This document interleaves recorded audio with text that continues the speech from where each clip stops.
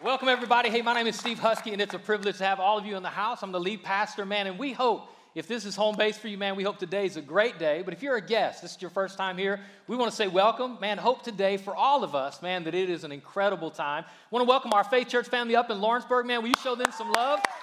Lawrenceburg, it's good to have you with us and everybody else online. So this is one of our favorite times of the year. This is when we do a series we started about 7 years ago entitled God at the Box Office. And so the goal is for us just to have fun, because I believe God, you can have fun with God and you can have fun in church. And so we encourage you today to laugh and have a good time. You can shout, you can say amen. But at the end of the day, our heart is that you'll experience true life change. That God is real and His love for you is real. And no matter where you're at, what you've been through, or what you've done, God will meet you where you are and take you to the destiny, plan, and purpose that He has for your life, if you'll give Him a chance. So, man, we hope for all of you, man, that will be your encounter through this series. The goal of this is, again, man, we're doing just some fun elements to make it fun. If giving somebody a box of Milk Duds will help you encounter Jesus, call me Willy Wonka, for real. Like, whatever it takes, whatever it takes. But through this series, we're doing a lot of fun things, and ultimately, we're kind of taking a cue from the playbook of Jesus. One of the ways that Jesus taught that we find recorded in the Gospels, which is the first 4 books of the New Testament that record His life and His ministry, is one of the primary tools that Jesus used to teach what He taught was something called parables, where He would take things that were very familiar and common in culture, and He would leverage the familiarity to teach kingdom principles. And so we're just taking some movies, because everybody loves a good movie, right? We love good movies because good movies inspire us. They cause us to dream. Sometimes they shock us. They stun us. They want us to walk out and think we're Rocky. But at the end of the day, a lot of movies have messages. And so we're going to take some of the movies that are current right now in culture. Today we're going to look at Aladdin, at least the idea of Aladdin. Today we won't show any movie clips, but for some of these movies we will. We're going to look at Toy Story 4 next week. We're going to look at Lion King, and then we're going to end this series with Angry Birds. And so I want to encourage you, if you came today and you didn't bring somebody, refuse next week to come alone. Invite somebody to an incredible environment that we can use this environment to introduce them to an incredible God. Amen? So let's buckle up and let's have a good time today, but let's open up our hearts and, man, let God speak to us. Today I want to talk about this idea of knockoffs. Knockoffs. When I say the word knockoff, it probably brings a lot of thoughts in this room. When I say knockoffs, I think of reproductions, replicas, fakes, maybe even generic. Right? When I think of knockoffs, there's knockoff cereal. If you grew up your whole life eating cereal from a box, you're spoiled. Come on, we got people that had to grow up eating it out of a bag. Come on, somebody. You didn't eat Fruit Loops, you ate Fruit Rings. Come on. They're almost as good. A little crunchier, almost as good. Then there's things like, it's not just generic, but there's these replicas, these reproductions. For example, like a Louis Vuitton bag. And maybe you hear the term knockoff and you're repulsed because, honestly, if you carry knockoffs, if you buy knockoffs, it's illegal. There's a lot of child labor that's producing those knockoff bags. And so maybe you didn't know that. Maybe it's just for you, it's just it's part of your swag. It's part of your drip. You know, you're just not going to wear any knockoff Ray-Bans or knockoff Yeezys. You're too good for that. But did you know, like, for some, that knockoffs actually are dangerous? That a lot of knockoffs have chemicals in them that can harm you, that can hurt you? That medicine that you buy on the internet that is from like this secondhand place overseas somewhere that'll show up at your house in a unmarked box? We know. Like, it might have the same name, it might tell you it's the same ingredients, but knockoffs can hurt you. Medicines off the internet can poison you. Products that are knockoffs can harm you. Electronic items, it might look the same, it might for a while work the same, but it could cause an electrical fire in your house. So knockoffs, a lot of people buy them, a lot of people use them, a lot of people have them, but they are sometimes immoral, they are sometimes just not as good, and oftentimes they are dangerous. And so with that in mind, I just want to talk about a knockoff God. Because I think we live in a society, in a culture, and this is not really something new, it's something that's been happening since the beginning of time, that people who have been worshiping and loving God hasn't really been worshiping and loving God, but been worshiping and loving a knockoff God. So I talk about a knockoff God. Let me tell you what I mean. I mean this, that the God people are following, the God people are worshiping, the God people sometimes are serving is not the God that's revealed in Scripture. It's not the God that Jesus came to declare and make known, and it's not the God that Jesus came to connect us to. And the reason that's important, I just hang with me here on the front, and I promise we'll walk through this. Here's why this is important, is because if you're worshiping a God that isn't really a God, you're in trouble. Here's what A.W. Tozer said. He was a great theologian and author. He said, what comes into our minds when we think about God is the most important thing about us. So if you're worshiping a God that isn't really God, there's a chance, and it's inevitable at some point, that if you have misplaced faith, that you're going to be disappointed. If you believe in a God that's not really God, it's inevitable that at one point you're going to be disappointed. And some of you in this room, you've been disappointed by God. And it's caused you to question him. In fact, some of you in this room, or maybe some of you watching online, or some of you in Lawrenceburg, because of something you heard or something you've seen, it went contrary to what you believed about God. And because your faith was disappointed, you eventually just walked away and decided God doesn't even exist. And so like serving a knockoff God is a huge deal. Let me go a little further. If you're taking notes, every God called God is not God.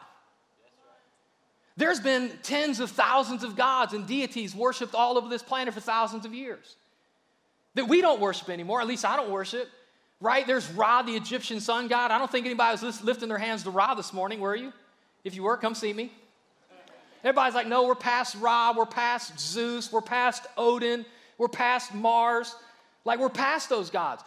Atheists like Richard Dawkins would invite everybody here that's a Christ follower and a person of faith to go one God further. We've already quit believing in Odin and quit believing in Zeus. Just go one God further, because we don't need him either. And so maybe you're here and maybe you're struggling in your faith because your faith is in the wrong God. And maybe you're here and you don't have faith at all because you've been disappointed because God let you down and didn't do what you thought he should or would do.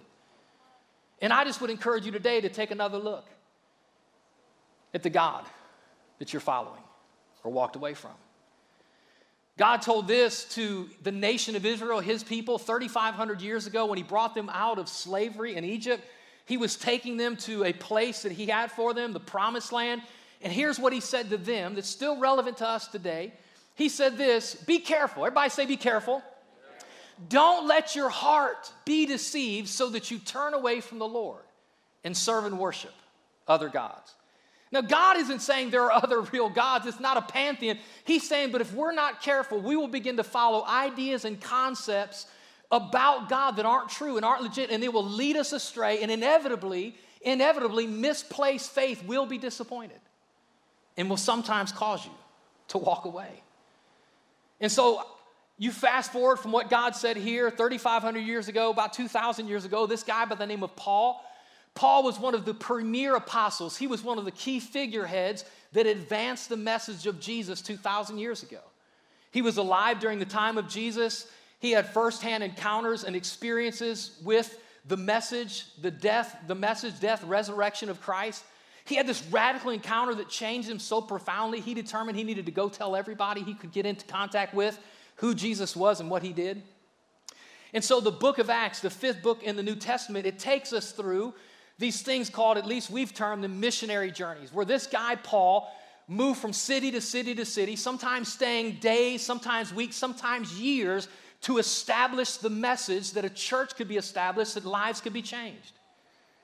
And while he's there, he travels to this place that we're going to look at called the city of Athens. It's still a city. It's been a city for generations. Like, it's a real place. It's really there. He was really there. And he moves into this city, and what he would do is he would go to a common marketplace, or he would go to the local synagogue, and he would begin to preach.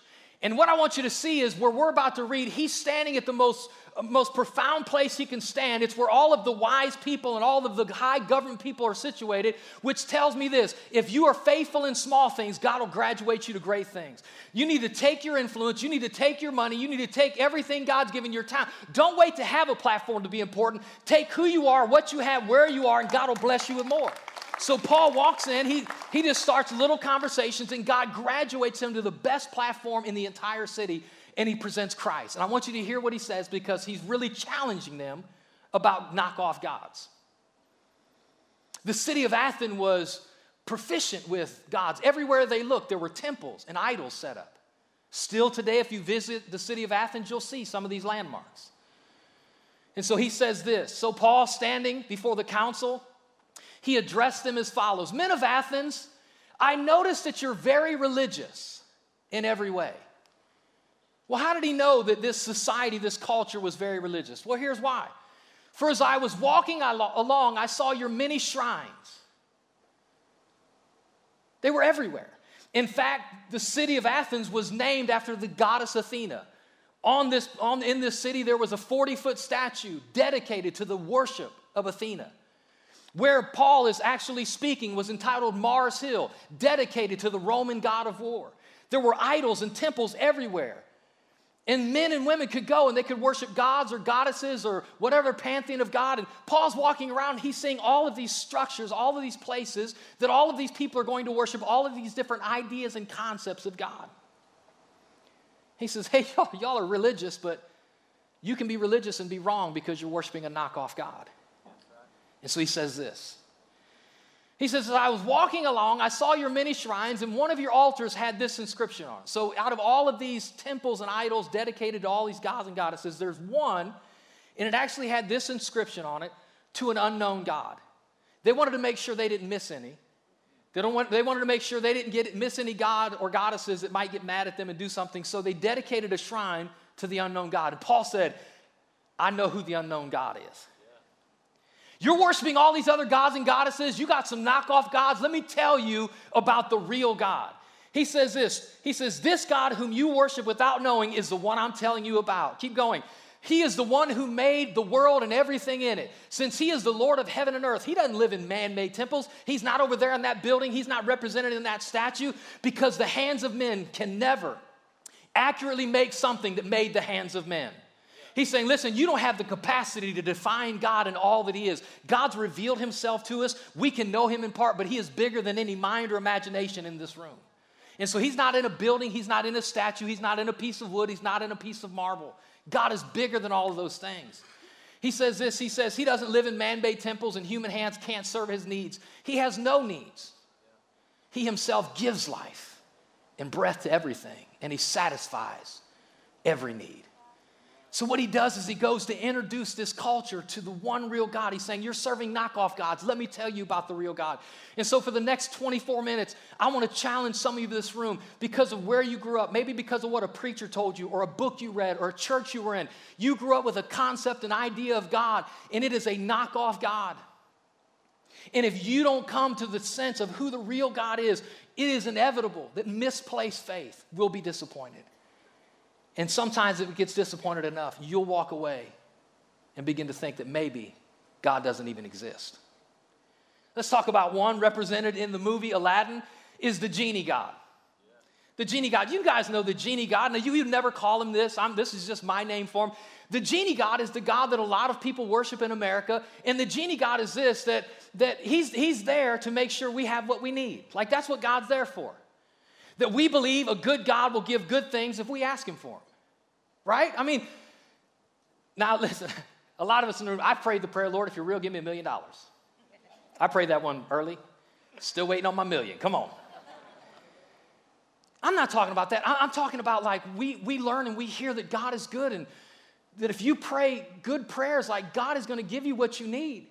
I'm not talking about $1 million prayers. I'm talking about real stuff. God, Lord, I'm in my 30s and man, I'm tired of the dating scene. I'm tired of the Tinder scene and all my friends are married off and I don't want to spend life alone. God, bring me a man that will love me and a guy who will love you. And then some of you are still waiting and because God hasn't answered your prayer, maybe you're here and you're wondering, is God really good or is God really there? God, I got to pass this test. God, I need a job.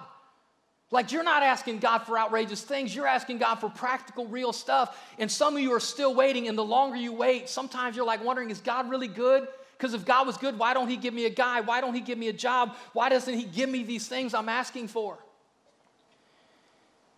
And here's the challenge is, I want you to know something, man, that the God of Scripture, he calls us to prayer. I believe he honors prayer. I personally have experienced time and time again that God has faithfully answered my prayer. But at the same time, I want you to know something, that prayer is more than asking God for what you need. Prayer is not a magic lamp that you rub, and God is not a genie who pops out just to give us what we want. Prayer is about relationship. It's about connecting with him. It's about building trust. And if you're here and you prayed some prayers that were genuine prayers and God didn't come through and now you're disillusioned in your faith or you've given up on God altogether and you just don't even believe he's there, I just want to call you to reconsider maybe the God you were following was a knockoff God. Do you know one of the greatest proofs that modern day atheists use against theists, Christians especially, is unanswered prayer? Your God doesn't exist because you pray and he doesn't answer. If God not giving us what we ask for is evidence that he's either not good or not there at all, if we applied that same thing to parenting, we'd be in trouble. Come on. How many people know that, come on, every kid thinks what they want their parent to get them is good, and parents are good, but they don't give them what every kid needs. Come on, some kid doesn't need a toy, they need a beating. Help me, Jesus. Come on. Can I say, I didn't share this first service real quick. I got to tell this story. When I was, I don't remember, 6, 7, I was young. There was this area guy. I'm not picking on any organization. Don't be mad at me. I'm telling you my story. He was a local scoutmaster, very well known, very well loved in the area. I'll never forget this day coming home. Several of my friends, he was taking this little neighborhood group of boys swimming. I remember coming home, Mom, can I go swimming? Stephen, you don't have any trunks. I don't need any trunks. I can just wear cutoffs. Anybody remember cutoffs? Come on. Mom's like, I just remember like she wouldn't let me go. I was so mad. If you've never stood at the top of your steps and yelled you hate your parents, you didn't have good parents. I'm like, I hate you. I remember being so mad that my parents, my mom specifically, wouldn't let me go swimming with my friends with this man.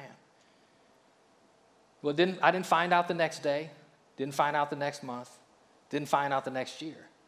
But eventually it came out that this man had been molesting all of these boys. My mom, in her wisdom of a parent, didn't give me what I wanted. She gave me what I needed. The God we serve is a good God who honors prayer, who calls us to pray, and he answers prayer. But I trust him to have the wisdom not to always give me what I ask for. Come on, somebody. So here's the challenge. Here's the challenge with the genie God and all of these gods is when God doesn't behave the way you believe, many people stop believing. Well, maybe the issue isn't the way God's behaving. Maybe the issue is the way we're believing, that a lot of us are believing in a knockoff God.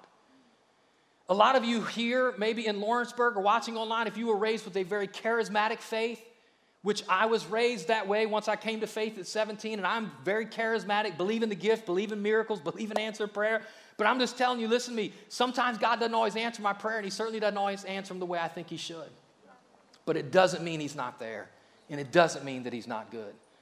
Some of you grew up on the other side. You didn't grow up, and you're not here. You're not following the genie God. Some of you are following the guardian God. Do you know the guardian God? The guardian God, the genie God is the God who's supposed to give you what you want. The guardian God is supposed to keep you from anything bad. Right? And we believe this. We believe that God is all powerful. And we believe that God is all loving. And if God is all powerful and he's all loving, he's never going to let something bad happen to me. The problem is, what happens when the good God who's all powerful that you follow, what happens when something bad happens? It's the question of the ages. Not just when something bad happens, but what about this God that lets bad things happen to good people? And when bad things start happening to good people, it causes people who are following the guardian God to either say, are you really good or are you really there? And some of you have gone through horrific things. Some of you didn't have a parent that had the wisdom of my mom, and maybe you're here and you got molested, or you lost a baby, or you lost a job, or you went through divorce, and you've given up on God because, after all, if God was really there, God should have protected you. I'm just going to tell you, listen, I believe that God honors and protects his kids. I do. I'm telling you. I pray what David prays in Psalm 91. When sickness goes around, like, you know, every couple months, everybody starts getting sick. My staff knows as I walk around declaring Psalm 91, 1,000 may fall at my side and 10,000 at my right hand, but it shall not come near me. I'm praying what David prayed. David said, people are falling around me like flies, and it ain't going to come on me because I have God as my guardian. But sometimes I still get sick. It doesn't mean God is not good or God is not there. The same way that God has the wisdom to not always give me what I want, God also has the wisdom to sometimes allow things in my life that I don't see in the moment are needed. When you read Scripture, there's 3 books I would encourage you to read. 3 books in the Old Testament. They're called the wisdom literature, the wisdom books. It's the book of Proverbs, it's the book of Ecclesiastes, and the book of Job. And they go together, and if you read just one, you'll miss the point. Here's the point of Proverbs, Ecclesiastes, and Job. Proverbs is a book of principles and promises. That you read them, it's a book of wisdom. God is saying, if you do this, I'll do this. If you do this, you can expect this outcome. If you do this with your money, you can expect this financially. If you do this in your marriage, you can expect this relationally. And those promises are all true. And there's wisdom that we can follow and we can believe for certain outcomes. But then you get to the book of Ecclesiastes and it's almost the total opposite. It's a man who's lived a life, but he's found out that life isn't always neat and it doesn't always fit in a box, and sometimes it's messy. And so while Proverbs is true, he also says, man, there's a time to mourn. There's a time to cry. And then you get to Job, and Job marries the two books together. Here's a man who's lived Proverbs his whole life, but he experiences Ecclesiastes. The book starts off describing this man as righteous and godly. No one was as good as this man on the face of the planet, and his life is hell on earth.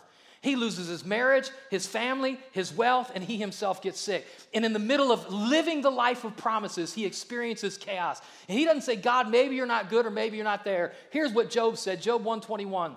The Lord gave me what I have, and the Lord has taken it away. Praise the name of the Lord. You know what he was saying? God, I believe you're good. And you're good even when life isn't good. And maybe you were raised to believe in the guardian God, and that's who you're following. I'm telling you, you are one chaotic moment away from probably walking away from God. And I just want to invite you to follow the God that really is, not the knockoff God that a lot of us are following. See, if it's just about good things happening, if it's just like, hey, good things shouldn't happen to bad people, this whole movement started not by something bad happening to someone good, but something horrific happening to the best person that ever lived. Did you know the foundation of our Christian faith is based on the resurrection of Jesus? And the resurrection was necessary because he was crucified in the most horrendous way possible on the cross of Calvary, but he did it in our place so we could be reconnected to our Creator. This thing was founded on something horrible. And then Jesus comes along before that and he says, listen, if you're one of my followers, don't be disillusioned that this is all neat and clean and wonderful. He said this, he said, I'm telling you, tribulation's coming your way. In fact, if you follow the New Testament church at the hands of Claudius, at the hands of Domitian, at the hands of Nero, some of the most horrific things that have ever happened on the face of the planet happened to God's people at the hands of Roman emperors.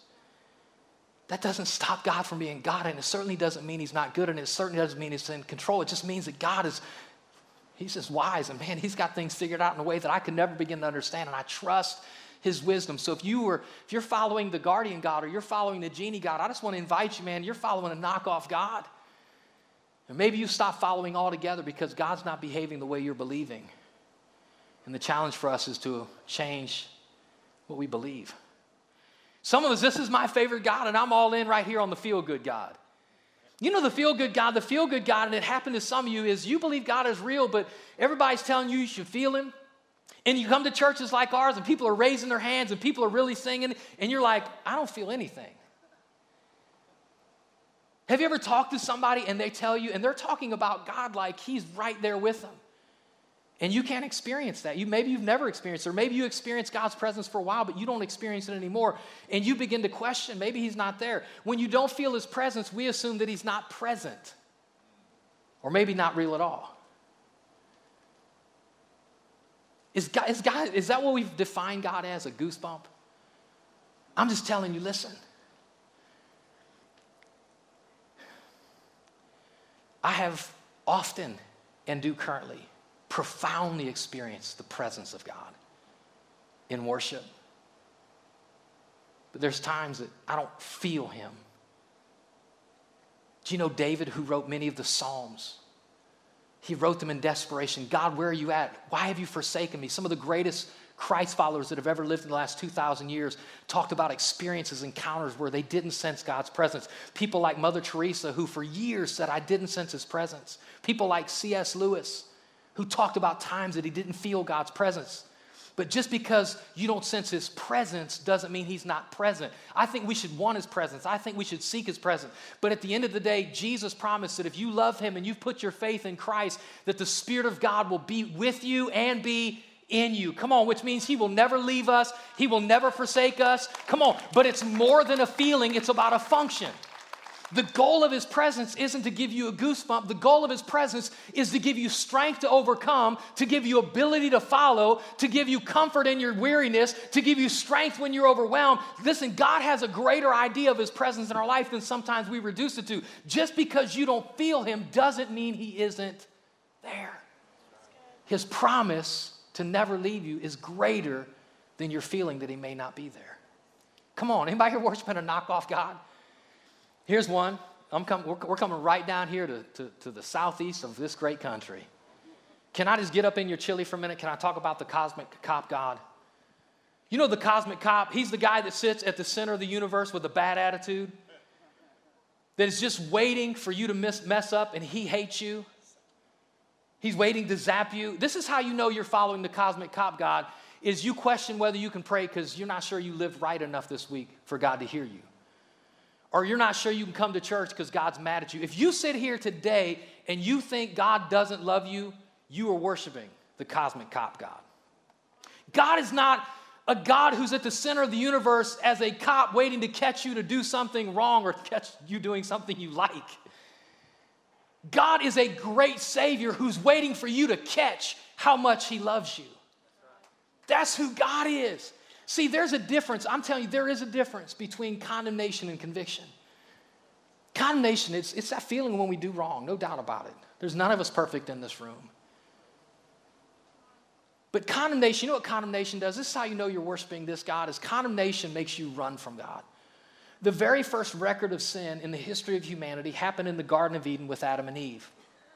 And under the weight of condemnation and shame, they ran and they hid themselves from God. See, condemnation makes you think that God hates you and is mad at you and just wants to get even with you, and it makes you run from him. That's why some of you, man, when you turned 18 and your parents didn't make you come to church anymore, you ran from church, is because you're following this God.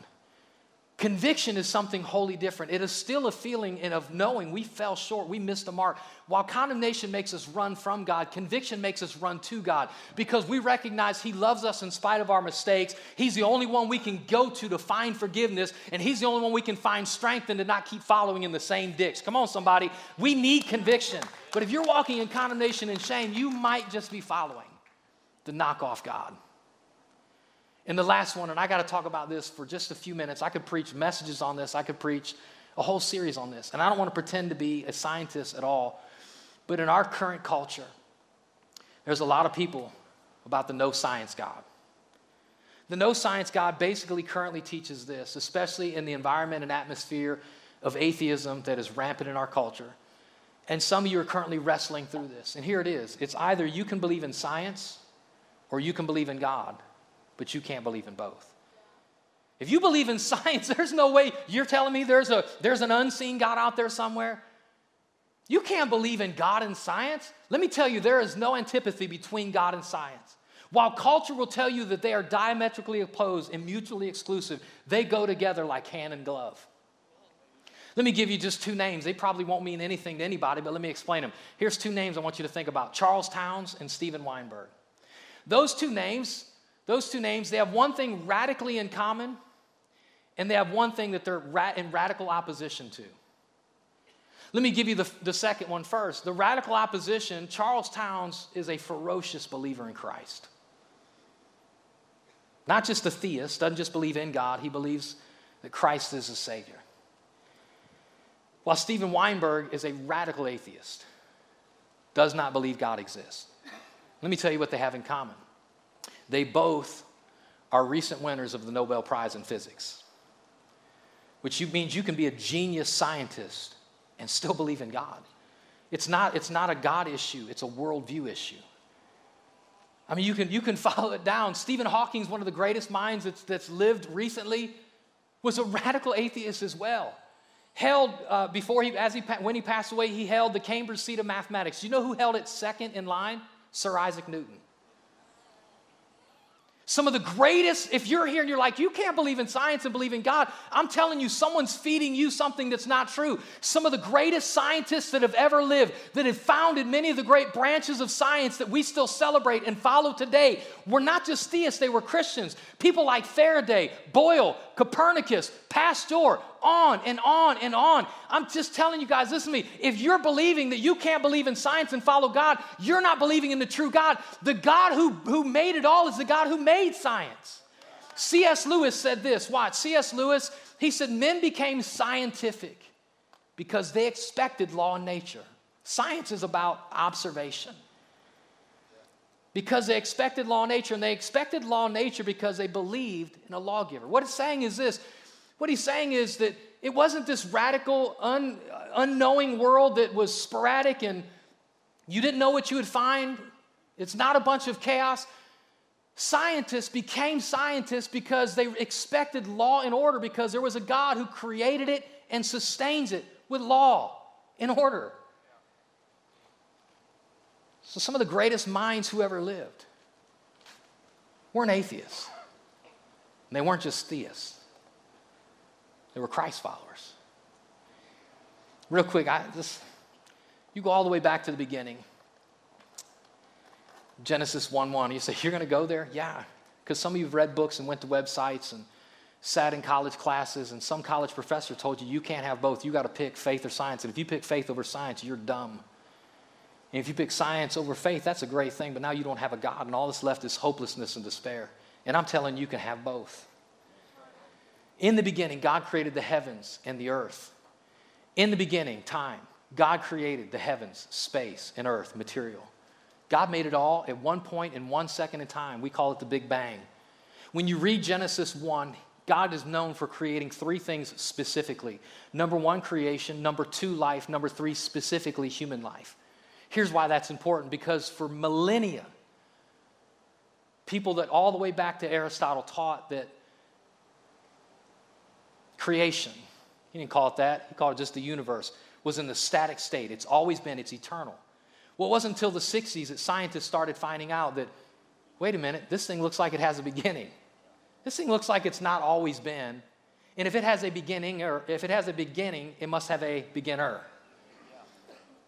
If there's an effect of creation, there must be a cause who caused it. And so now it's widely believed, while it was held for years, millennia, that creation, that the universe is eternal. Finally, scientists, they agree, no, it had a beginning. In the beginning. What about life? Again, I don't even want to begin to pretend to be a scientist. Do your own research.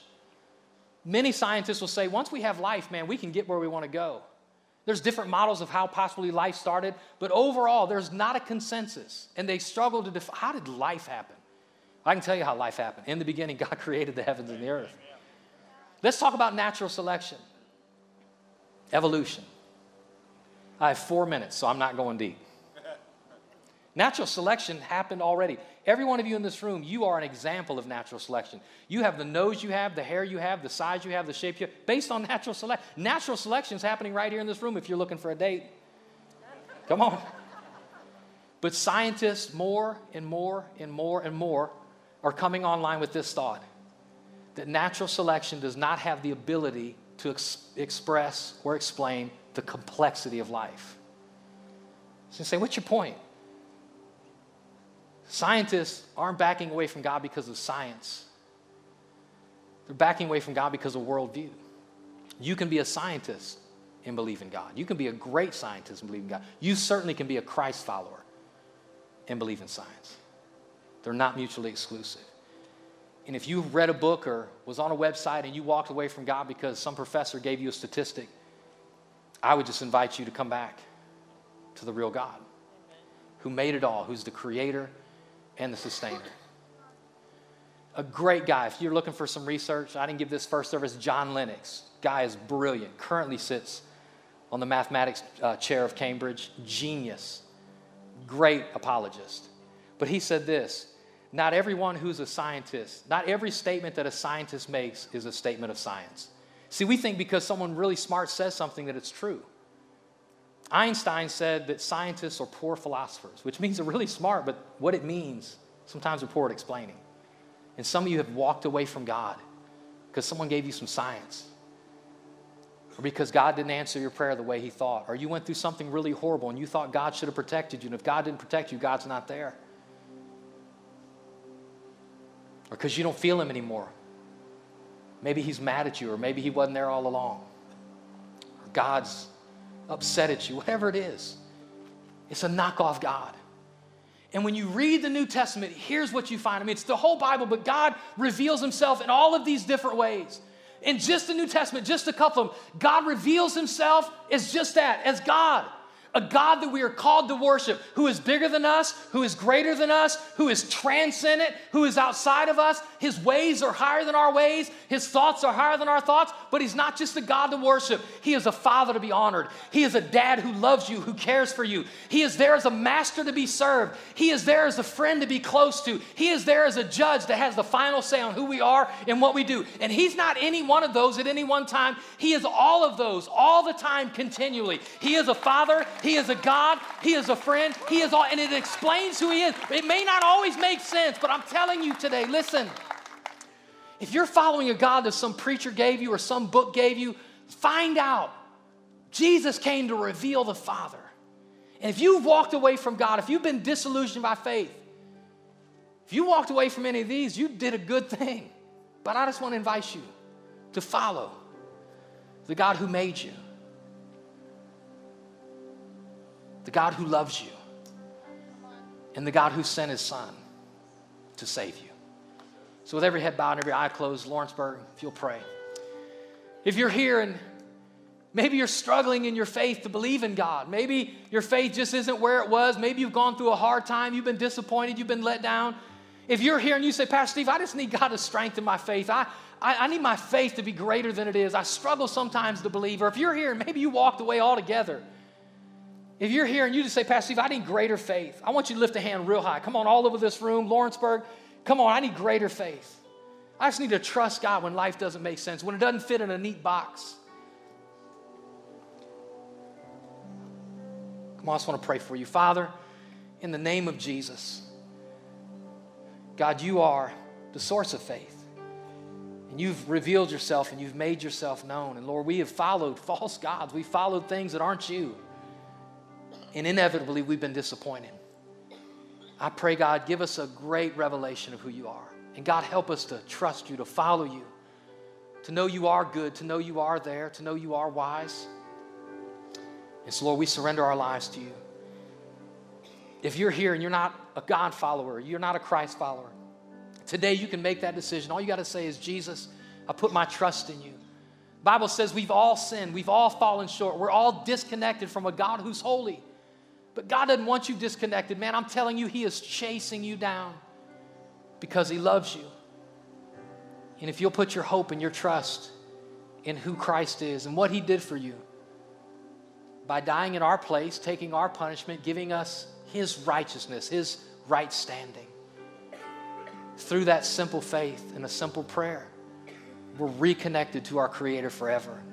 And so if you're here and you've never given your life to Christ, or man, you're falling away and today you want to recommit your heart, right where you are, you can say, Jesus, save me. I put my hope and my trust in you. Help me to follow you with everything that's in me. Lord, I thank you for your grace. I thank you for your revelation.